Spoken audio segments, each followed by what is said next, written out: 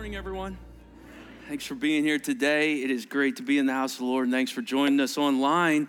We're in Mark, and we are getting closer to Easter all the time. It's coming a little early this year, but that's okay. I think we're all excited for spring, and I heard it's supposed to be pretty nice out today, so that's a good thing, too. You know, I talk about the times often, if you've been at Renew for any length of time, where I was a camp director and helped out a couple summers while I was just getting out of college and in college, and we would do the trust fall. And you've heard me talk about this, where the person would stand there, right, and they'd cross their arms, and the way we did it is we would say, you have to yell out. If you were the faller, you'd yell out falling, and then we all say fall away, and you fall back, and you place all your trust in the people behind you. Well, I ran across this video online, and it made me laugh. Check this out. On this chair and close your eyes. All right, and then everybody fill in, and we're going to ask you to fall, and then they will catch you. So you have to trust us. I'm going to count to 3. Just relax and fall. Okay? 1, 2, 3. No, wait, no! I love it. That's great.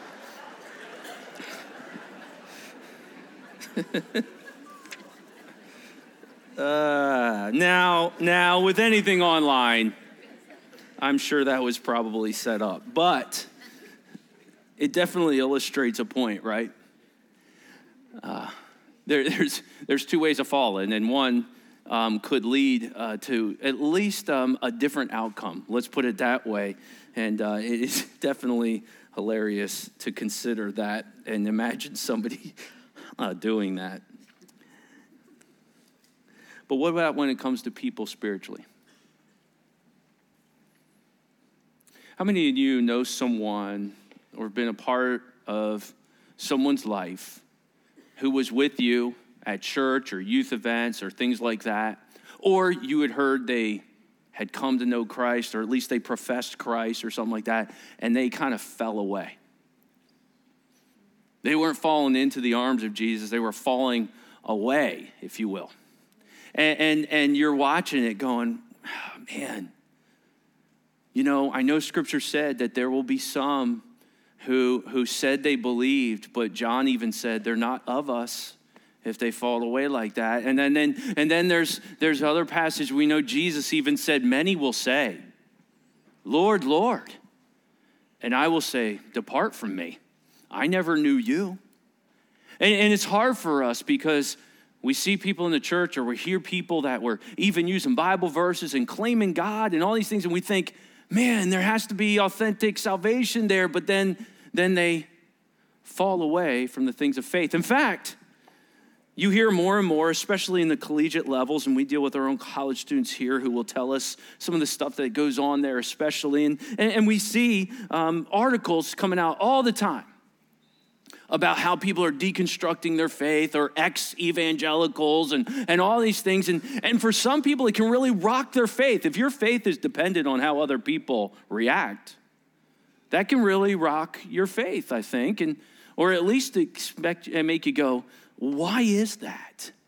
Why does that happen? Well, there's a recent article our pastors were reading, 8 reasons, or some reasons I'll just say, I don't know if I'm going to do all 8, that people fall away. This is from Chuck Lawless. He says, here's one: lack of ownership. Their faith was never really theirs. They were forced to do something, or had to come and kind of sit with mom and dad or somebody, and it was never a faith that they took as their own. Second, a lack of authenticity. They saw hypocrisy in other people who claimed Christ, maybe even were mistreated by people who claimed Christ. And they said, I don't want that. 3, lack of acceptance. They found a stronger community outside people of faith than inside. In fact, they say things like, people in the world, they treat me better than anybody at church. You'll hear things like lack of discipleship. They never, ever were really discipled. They just kind of came, listened, and never investigated the things of Scripture themselves. Sometimes it's lack of accountability, he writes. They live in an ever-changing culture that gives them complete permission to live differently than the values of Scripture.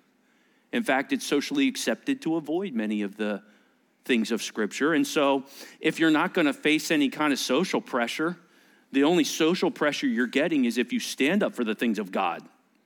So there's a reason. He writes, lack of answers. They had questions, and no one ever legitimately tried to handle them. Instead, they just said, well, just believe or whatever. And even he writes, lack of holiness. They have sin in their lives, and the things of God confront that, and they don't want to be confronted by something. And so you see these things happen. But I would add a couple bonuses to that. I think one of the reasons there's a fall away is they don't have a healthy fear of God. Because if you have a healthy fear of God, you understand the absolute importance of a decision you need to make while you're still alive. But I would also put, there's a lack of faith in the sense that we want to be loved by the world more than we want to be loved by God. And the world's approval is far more important than what God asks of us. And when those things begin to happen, when it means more for you to get something from others than God, you run into these faith crises. And make no mistake, if you live on this earth, and I think we all do, I think we all qualify for that, you will experience trials and difficulties. It's not a maybe. In fact, Scripture says we're promised that. And I would argue that much of the times when I see or witness this, it's because people often, when they talk to us especially, it's because they're struggling because they've never truly understood the difference, in my book here, between trials and consequences. In fact, I have a little saying I say to myself. And if you ever want to know how weird I am, I have sayings that I repeat. And you've heard these before. I have different things in my life. But one of the things when a trial comes into my life, and I deal with trials just like everybody else, okay? I say to myself, don't let this trial turn into a consequence. What do I mean? Don't allow the fact that something's happening to me that's out of my control turn into a response that is completely in my control that I will have to deal with the consequences for it. Because we got to understand that we will experience trials. James says, count it all joy, my brothers, when you face trials of how many kinds? Various kinds. There's lots of trials. No, James, we're not excited. There's lots of them. Why? What's going on? Because the testing of your faith is producing steadfastness. And let steadfastness have its perfect work.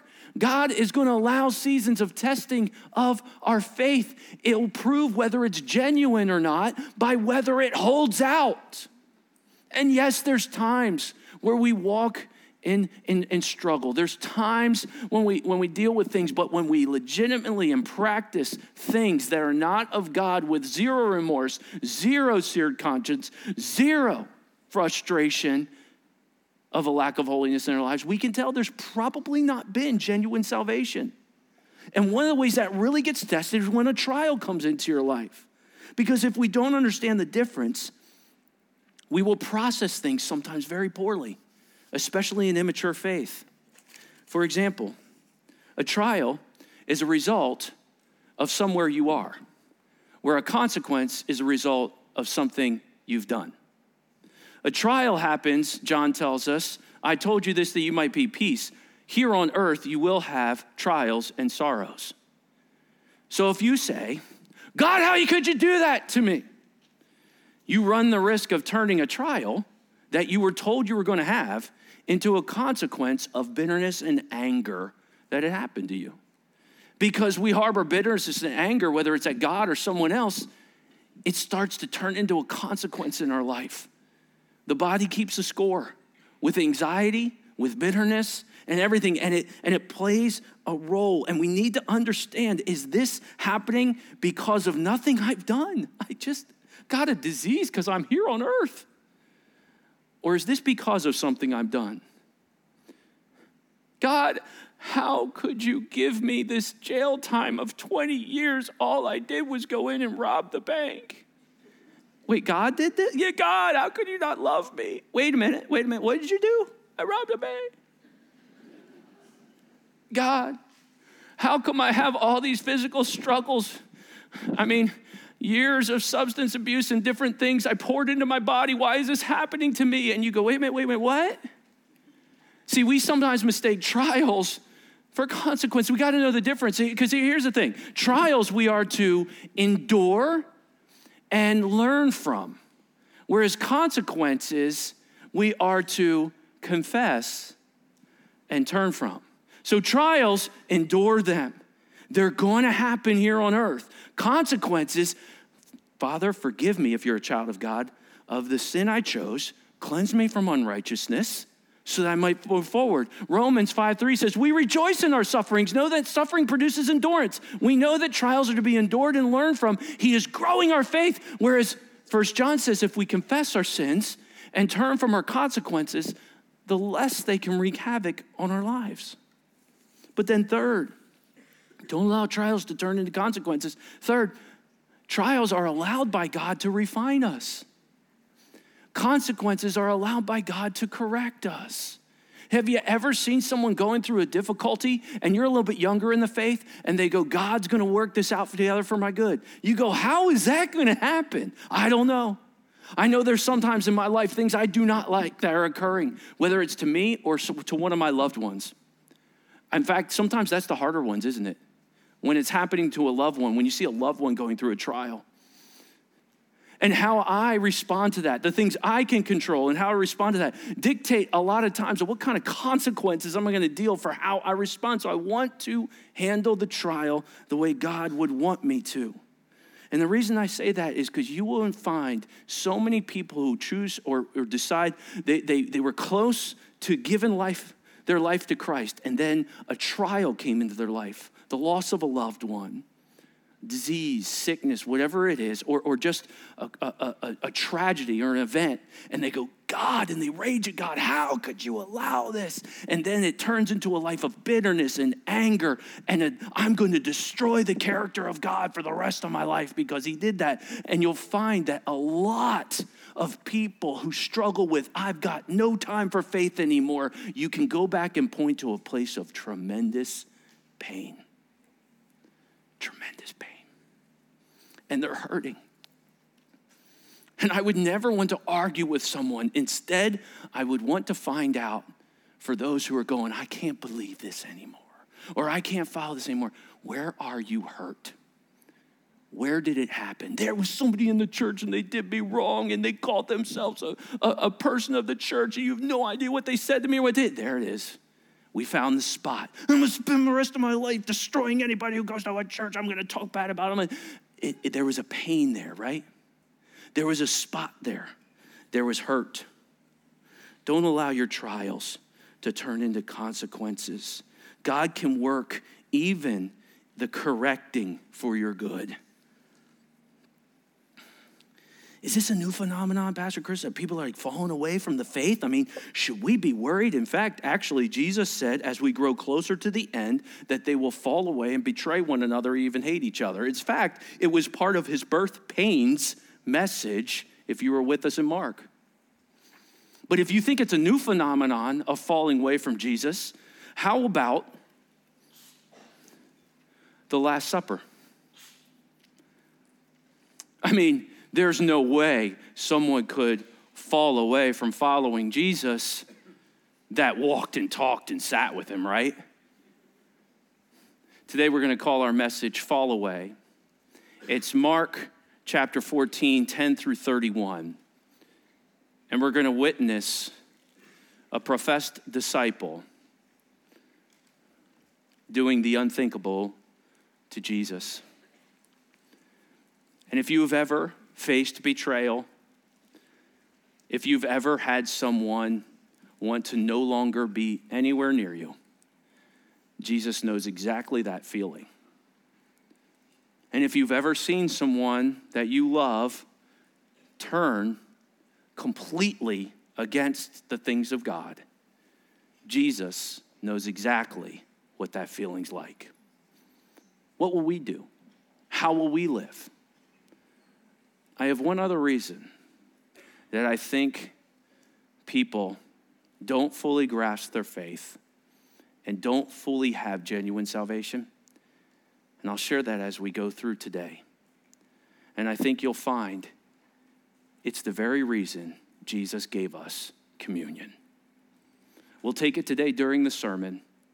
We will also look at the passage that we have all heard 100 times, if not more, of the night where Judas betrayed Jesus at the Passover table. Heavenly Father, use your word today to build our faith.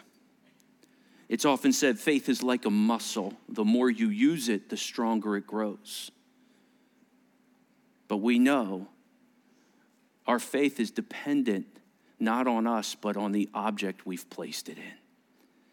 And so, Jesus, we need you to do what you do. And that is hold us, sustain us, care for us, and stick by us. And Lord, there's times in our life where we're unfaithful. There's times in our life where we even deny you at times. But I pray this story of betrayal will be a reminder to us of the importance of staying close to Jesus. We pray these things in his name. Amen. Now, on the first day of unleavened bread, when they sacrificed the Passover lamb, his disciples said to him, "Where will you have us go and prepare to eat Passover?" Now, I grew up in the church. I would hear these terms, Passover, and the only thing I remember passing over was when I played duck, duck, goose. I go duck, duck, and I pass over, and then goose, and then I run. So I know what it means to pass over something, but I being an American kid, I didn't really understand some of this Jewish language and some of their practices, and I'm like, Passover, and I remember this. So let's just catch up on where we are, okay? Can we put up a week? Here we are. It's unbelievable, isn't it? Mark chapters 1 through so many, we are going through the whole story, but the last 5-6 chapters, it's 1 week of time. And so we've got Sunday, we have him coming in, and he is coming into town, the triumphal entry. Now we have Monday, he's casting out the money changers. And Tuesday, he's telling them about the end times and what it will be like. Wednesday is silent. It's almost like he's got a big day coming Thursday. Many people believe that's actually where you want to place the anointing of Jesus' hair and feet. And then Thursday is his last supper. And then Friday, he'll be crucified. He'll be in the tomb. And then Sunday, he'll be resurrected. And so as we get up here, why is Thursday Passover? Well, it was known as the Feast of Unleavened Bread, or they would get together and everybody would travel to Jerusalem. All the Jews would travel to Jerusalem. Some 2 million people would slam into Jerusalem during this time period. And on Monday, they'd go to the temple and they'd select a lamb. Why? Because the law dictated a blood sacrifice for forgiveness. Scripture says without the shedding of blood, there can be no forgiveness. So how come we don't just do anybody's blood? Because it's full of sin. They had to use a spotless lamb, and they had to use that lamb as a substitute for the family. And so the lamb would be selected on Monday. Remember, the money changers were upselling it. Hey, get your lamb here. It's supposed to be $20. We're making it $100. And they were doing this with the taxes and all these different things. And Jesus came in. He kind of dealt with that. Now, Thursday, this is when they would sacrifice the lamb. Now, have you ever gone how come it says it was 3 days later, but it was Friday, Saturday? Okay, because the Jewish calendar is slightly different. In fact, this happened on the 14th or 15th because they were told to celebrate Passover on the 14th, but it seems Jesus died on the 15th. What's going on? Okay, so let me just throw this up. I always learn better in pictures. So you got to understand that the Jewish day, it started right here around this evening hour, okay? So the morning here, we got 6 a.m., 9 a.m., noon, 3 p.m. That's where the Passover lambs were killed. And then the food was kept for the dinner that night, okay? The blood was shed, because without the shedding of blood, there could be no forgiveness. The blood was shed, and that served as a substitute. And then the families would eat Passover. It was a big celebratory time. And they gather together, and so the Passover lambs be eaten around 6 o'clock, and that's about where the Last Supper would be. And then 9 o'clock, we'll do that in the coming weeks, the Garden of Gethsemane, Jesus betrayed. But Thursday's a huge day, big day. A lot of text covering this Thursday and what would happen. the Passover. In fact, for many Jews, they still celebrate the Passover meal. And they do different practices. One neat kind of tradition they do, it's just interesting. It's called Bedikat Hametz, all right? And so the Hametz, or the unleavened areas, they would have to go through the house and get rid of it, okay? Because the Jews were always told, clean your houses out of any leavened bread. Now, kids, leaven, or yeast, is the stuff that makes bread taste good, right? I had some bruschetta last night.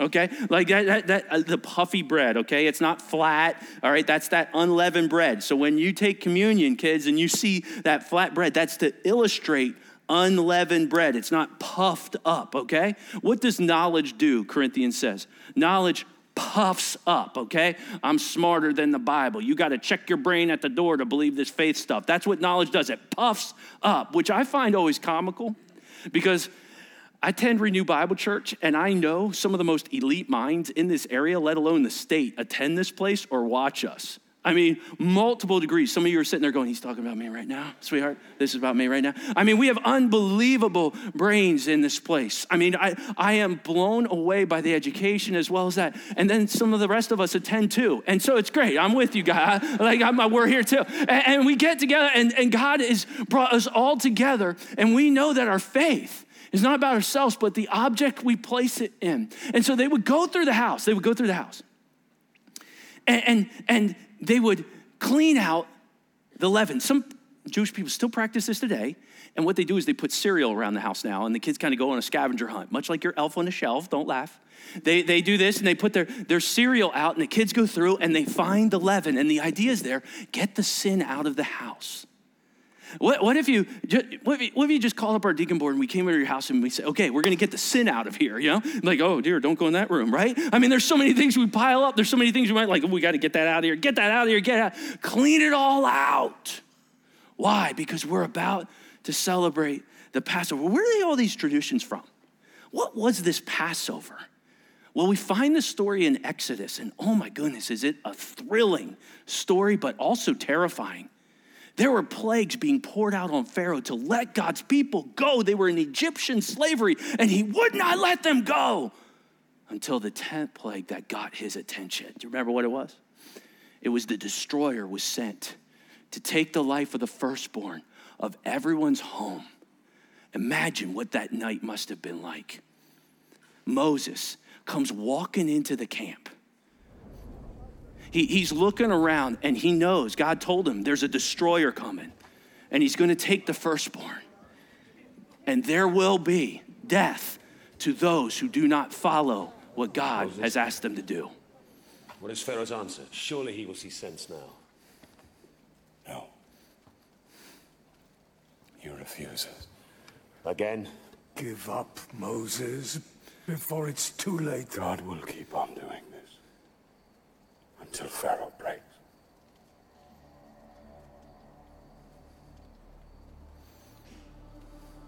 What's wrong? Soon there will be a final plague. The angel of death is coming. Every firstborn son will die.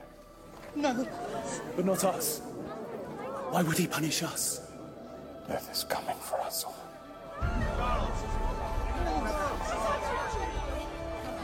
Why us? Friends! We can be spared God's vengeance, but only if we do exactly as he tells us.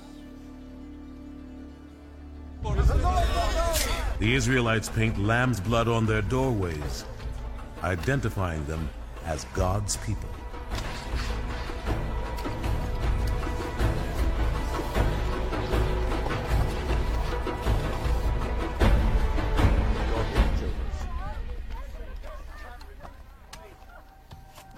We promised God would free our people, but now he sends us death. We must trust in him.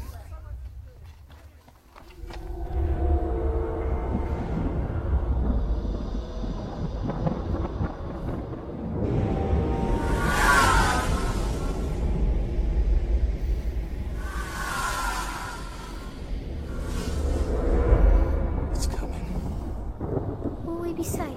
Don't be afraid, my son.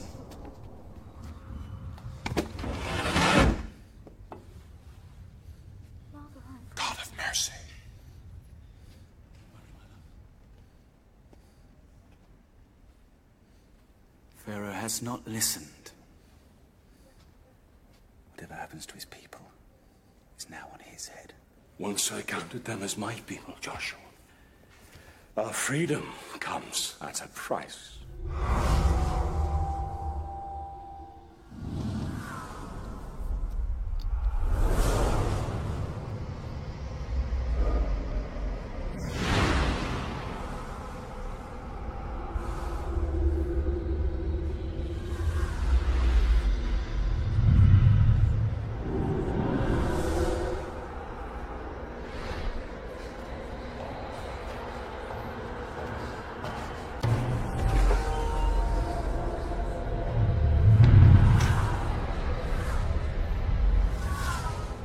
The angel of death finds every Israelite house painted with blood and passes over.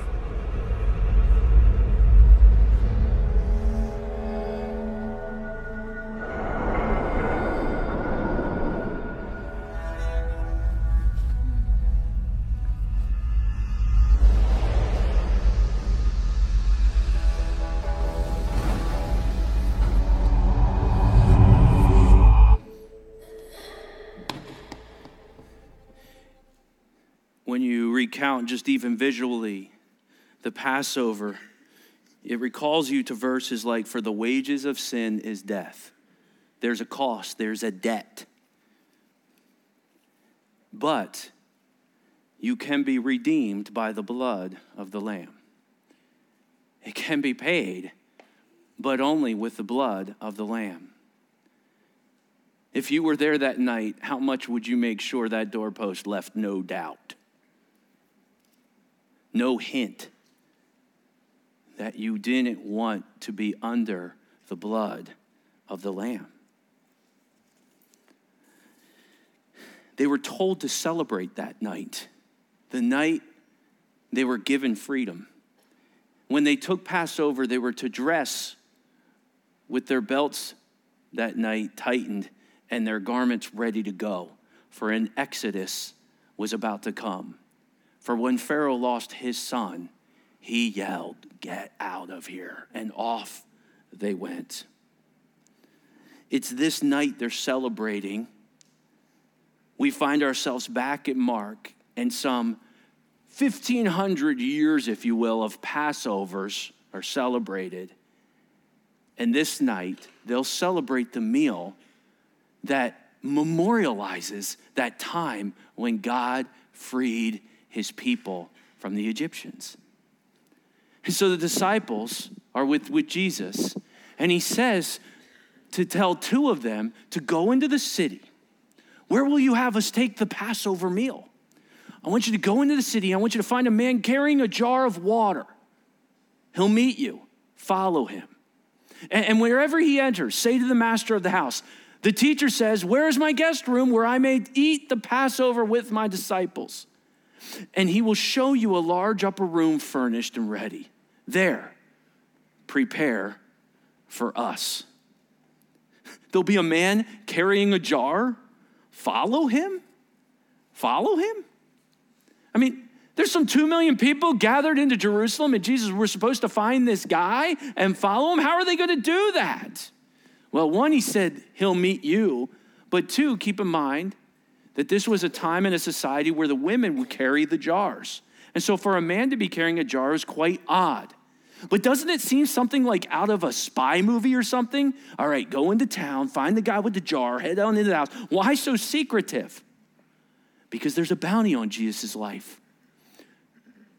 Judas has offered money to sell Jesus out. The religious leaders are plotting against him, but the timing will be done just as Jesus says. And there is a Last Supper meal that needs to take place. The disciples go in, they set out, and they went into the city, and they found it just as he had told them, and they prepared the Passover. Now, prepared the Passover. Now, we often take communion and we think, okay, that's kind of like that. But it was a little bit different during that time period, especially if you've been with us in our series. We've already discussed the different elements of a typical Passover meal.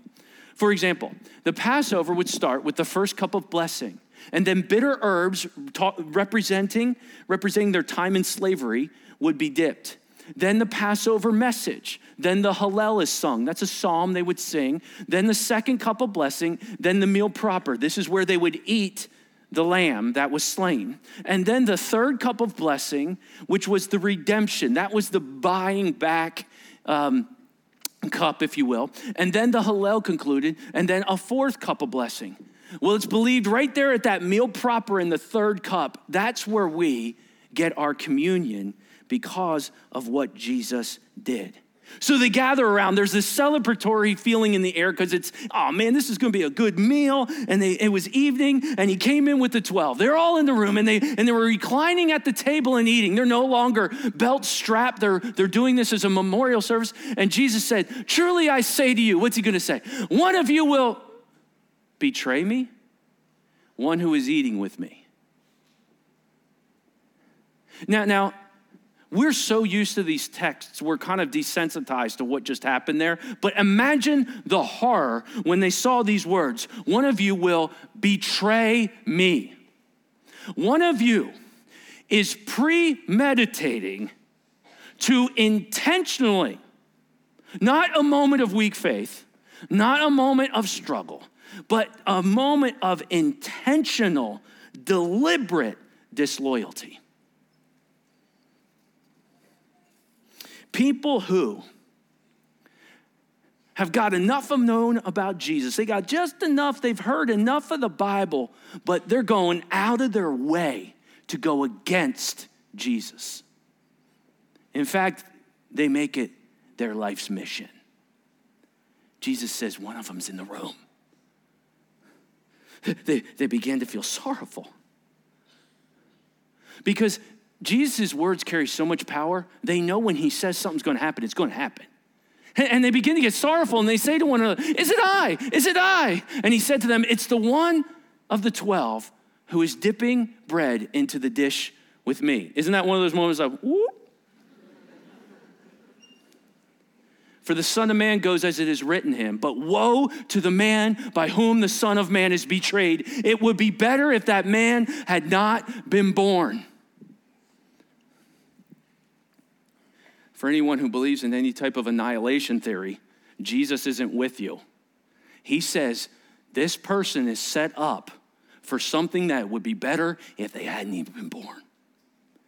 To deliberately betray me. Make no mistake, God is not mocked. There is a lack of a healthy fear if you are attacking and going after the things of God intentionally. It'd be better if they weren't born. John tells us a little bit more about this account.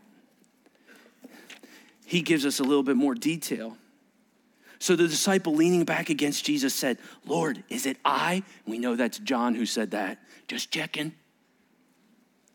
Jesus answered, it is he whom gave the morsel of bread when I dip it. So when he had dipped the morsel, he gave it to Judas, the son of Simon Iscariot. Then after he had taken the morsel, Satan entered him. And Jesus said to him, what you are doing, do quickly.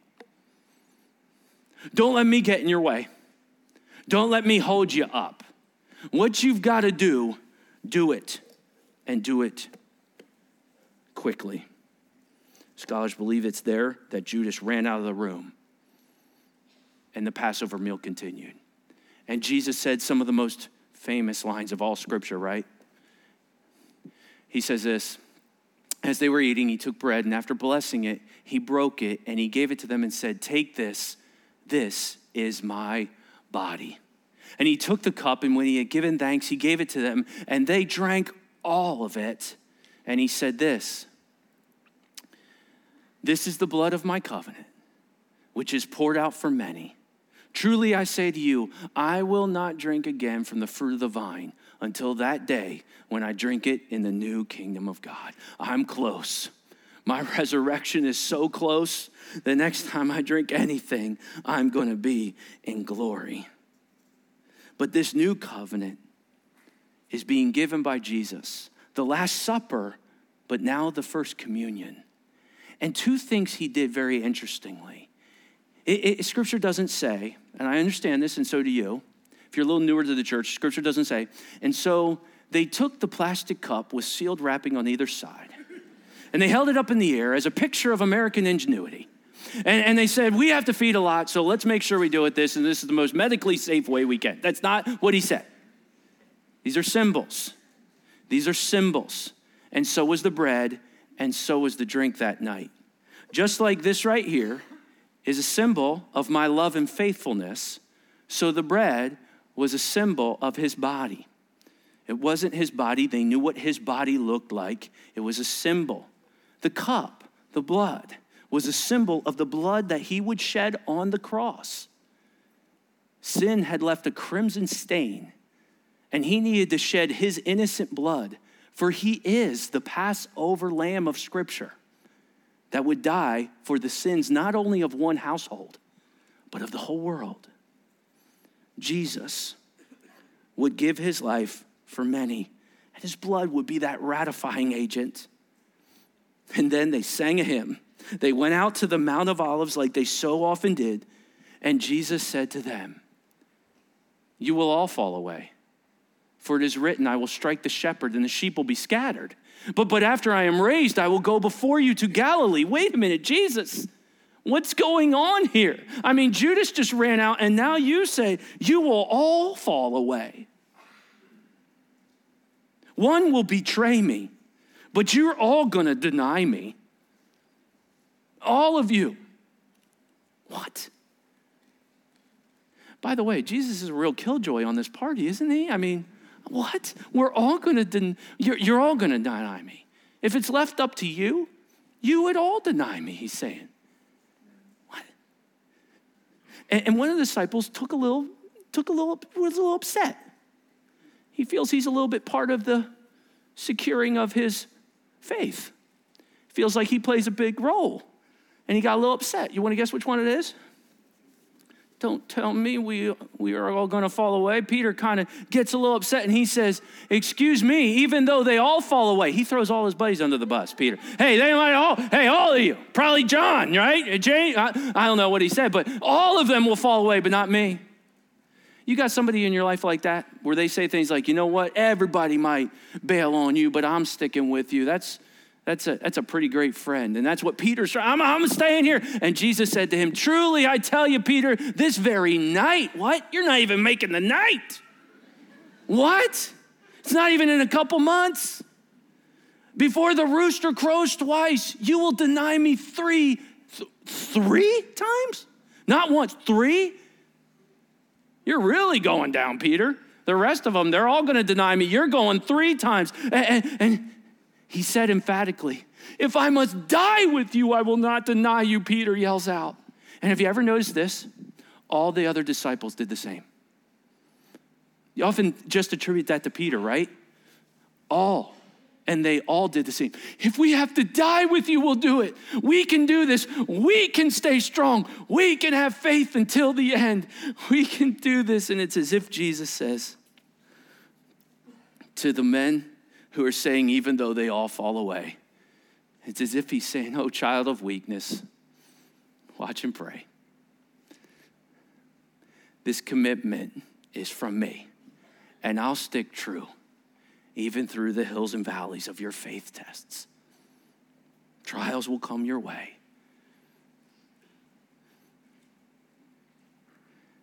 In fact, a trial was coming that night for Peter.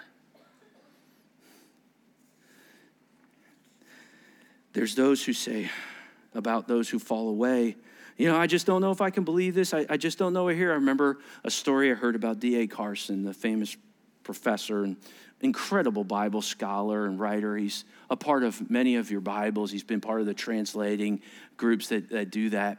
Students would come up to him and say to him, even in the seminary, I just don't know if I could believe this anymore. The more I study, I just don't know if I can believe in this God anymore. And I'm struggling with this. And his answer sometimes was kind of like, whoa. But he was kind of more aggressive with it when they would say, I just can't believe this anymore. Kids who were there at the seminary, and he'd say, well, can I ask, are you sleeping with anybody? And the students would be like, excuse me? Have you stolen anything? Is there money you're concealing? His point was, is there some sin you're trying to get away with that this Bible is driving you nuts about, that you don't want to get under that? Because oftentimes when we say, I don't want this stuff anymore, it's because we don't want to have to deal with some of the things it's asking us to do because it confronts things that we want to do. I think we've all found ourselves in scenarios like that. But other times it was just because people said, I just don't know if I can have the faith. I mean, I try to have the faith. I want to have the faith, but I just want to try to have a faith. And that's where an illustration really stuck out to me that he also leveraged to explain that it's not about the intensity of their faith. It's about who they're placing the object of their faith. He's the one who does all the work. You just take the gift. What? For example, the night of the Passover. Let's say there's two Jewish men standing outside their doors.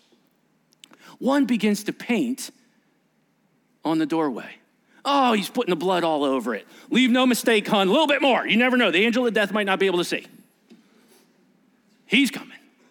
And the other's going, you really think there's a destroyer coming? Okay, I'm trying. Oh, hon, really? That's such hard. I don't know. And they both paint it, and they go into their houses, and they both just sit there going, I wonder if this is going to happen. One, very weak faith, and the other, woohoo, I've got this house covered. Carson said, which one do you think their firstborn was saved that night? Both.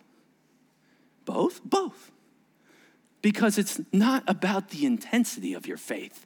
Jesus can use a mustard seed. It's about the object of your faith. That's what saves you.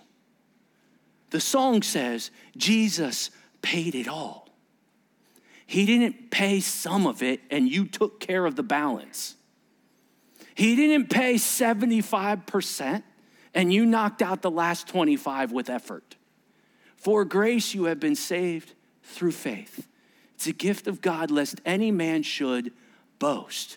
Boast in what? That he didn't pay it all. He paid it all.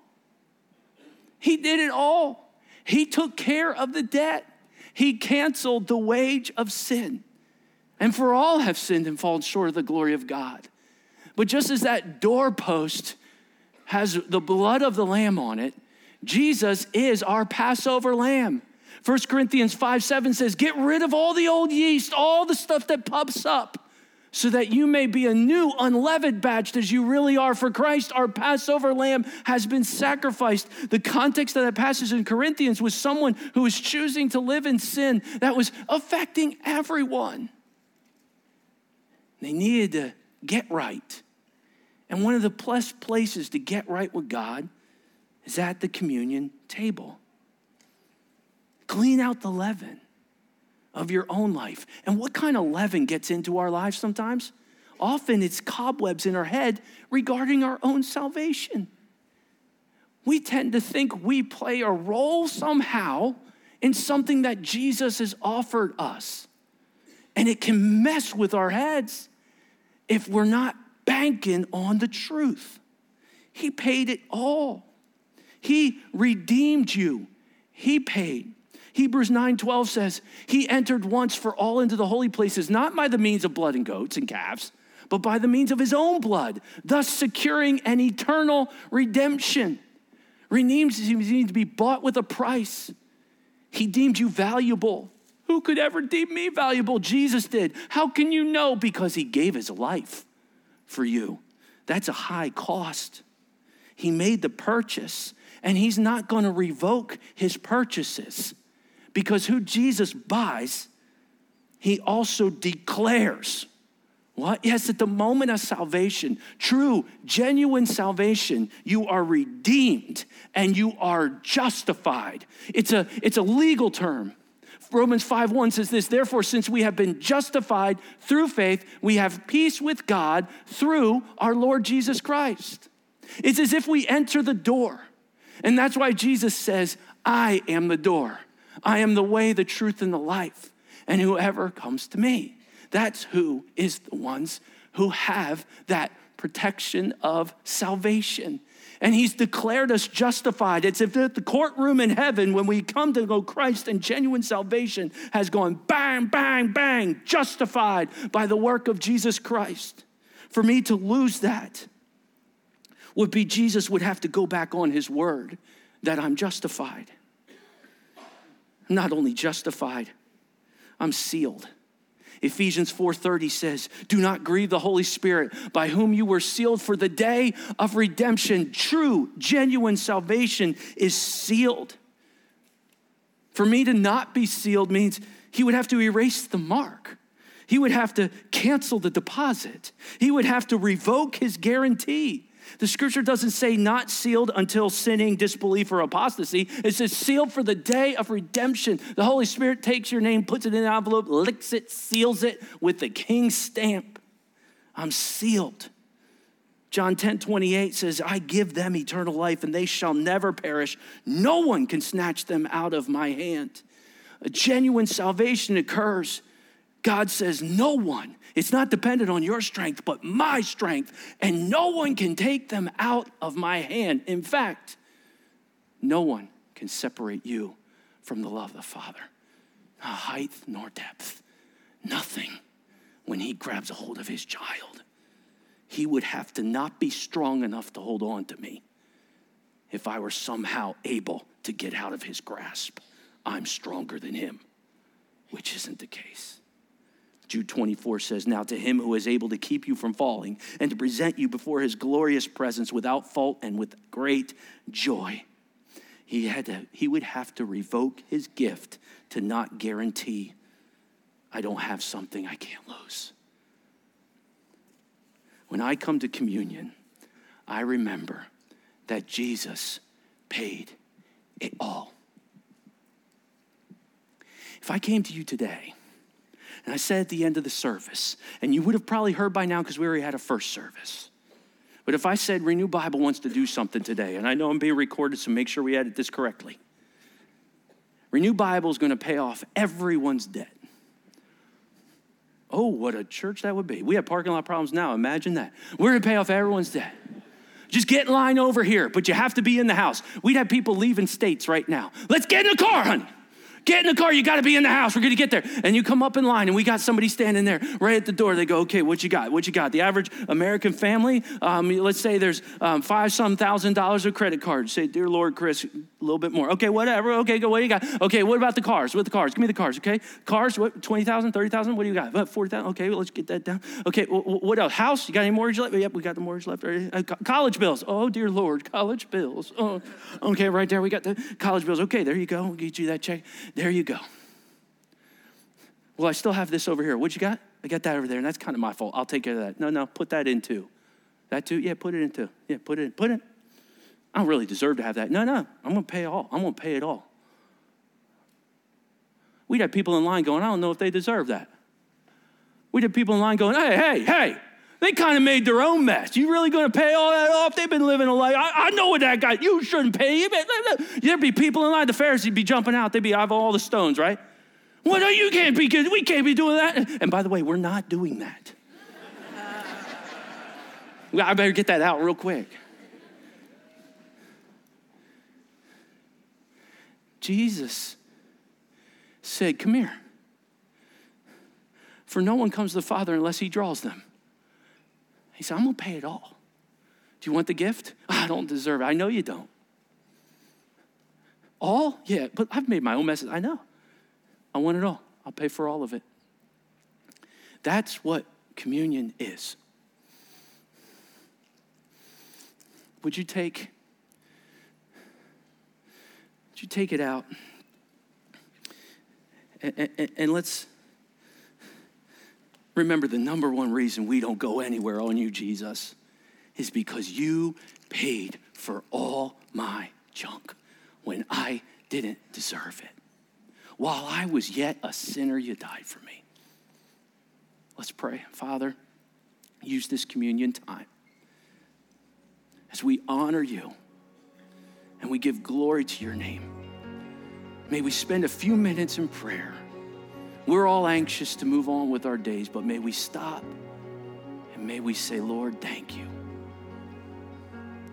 You paid it all. And may we give this time to you. I hear the Savior say, thy strength indeed is small. Child of weakness, watch and pray. Find in me thine all in all. He paid every part of it. Jesus paid it all to him I owe. Sin had left a crimson stain, he washed it white as snow. Child of God, Scripture says there is no condemnation for those who are in Jesus Christ. Is there any yeast you want to confess to him today?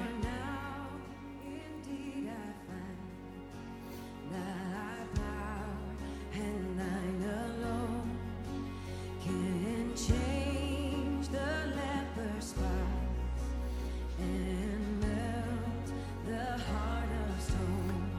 100%, all of it.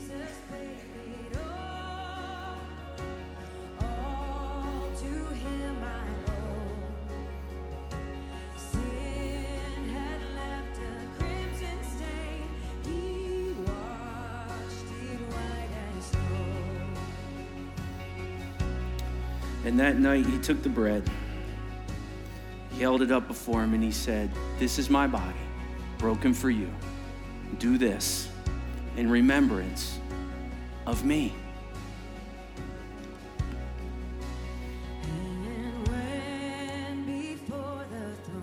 One day you'll see him, church. I stand in him complete. Jesus died my soul to save. And you'll be able to thank him face to face. Shall still repeat. Jesus paid it all. But communion is the time we praise and thank him for what he did. He paid it all.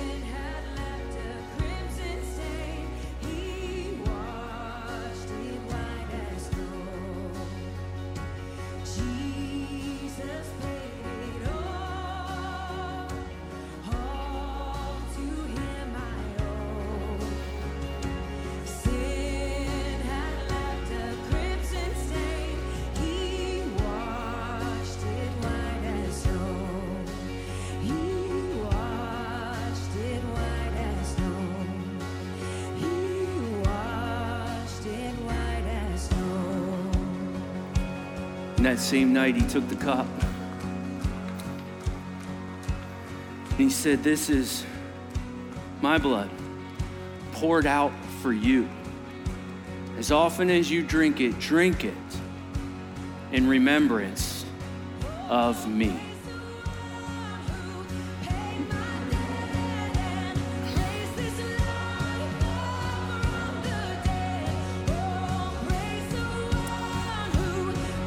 Church, would you stand with me?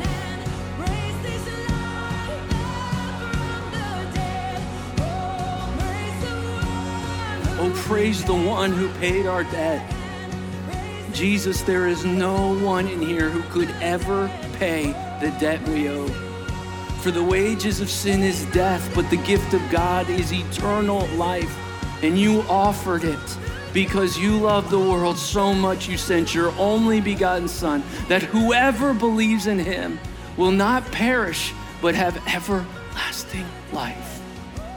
Jesus, the Passover lamb, offered his blood so that we might live free. And that's why we stay faithful. Not because of our work, for apart from you, we can do nothing. It's your work. And you sustain us and keep us and love us and hold us. And there's nothing that can separate us from your love. May we confess our sin to you, but may we continually stay in communion with you. For prone to wander, Lord, we feel it. Prone to leave the one we love.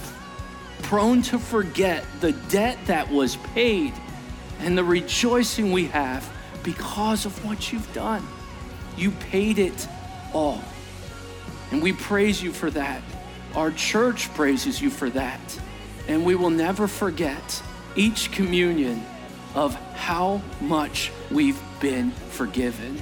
And may we live lives of forgiveness, for there are many who do not understand the joy that we have in knowing you and following you and understanding what it's like to have a God who's perfectly holy but forgives us and loves us even with all the crimson stains.